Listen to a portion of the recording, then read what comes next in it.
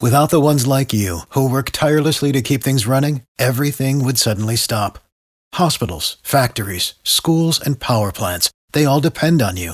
No matter the weather, emergency, or time of day, you're the ones who get it done. At Grainger, we're here for you with professional-grade industrial supplies.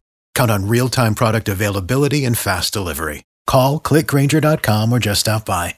Grainger, for the ones who get it done.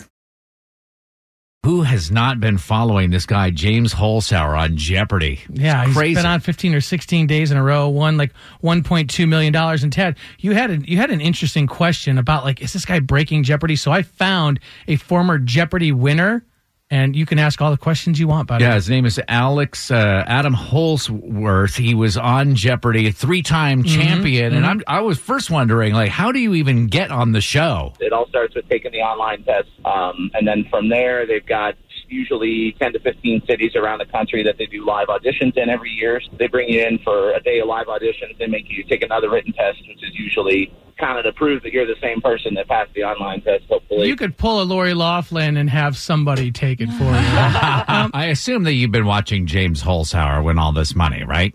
I have, yeah. Do you think James Holzhaur, with his strategy of sort of jumping all around the board, betting big on the Daily Double, do you think he's like breaking Jeopardy, something that future contestants will be able to use?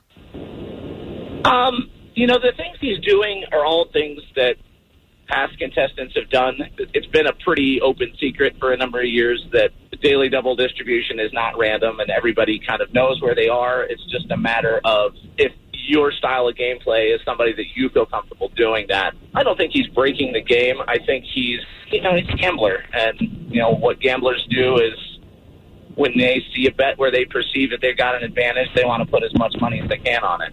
And just about every bet is to his advantage right now. Interesting. I did not know that the Daily Double was buried around like the $600-800 level. Yeah. So that just shows you I couldn't even answer questions about the show that I was on if I even went on Jeopardy in the first place.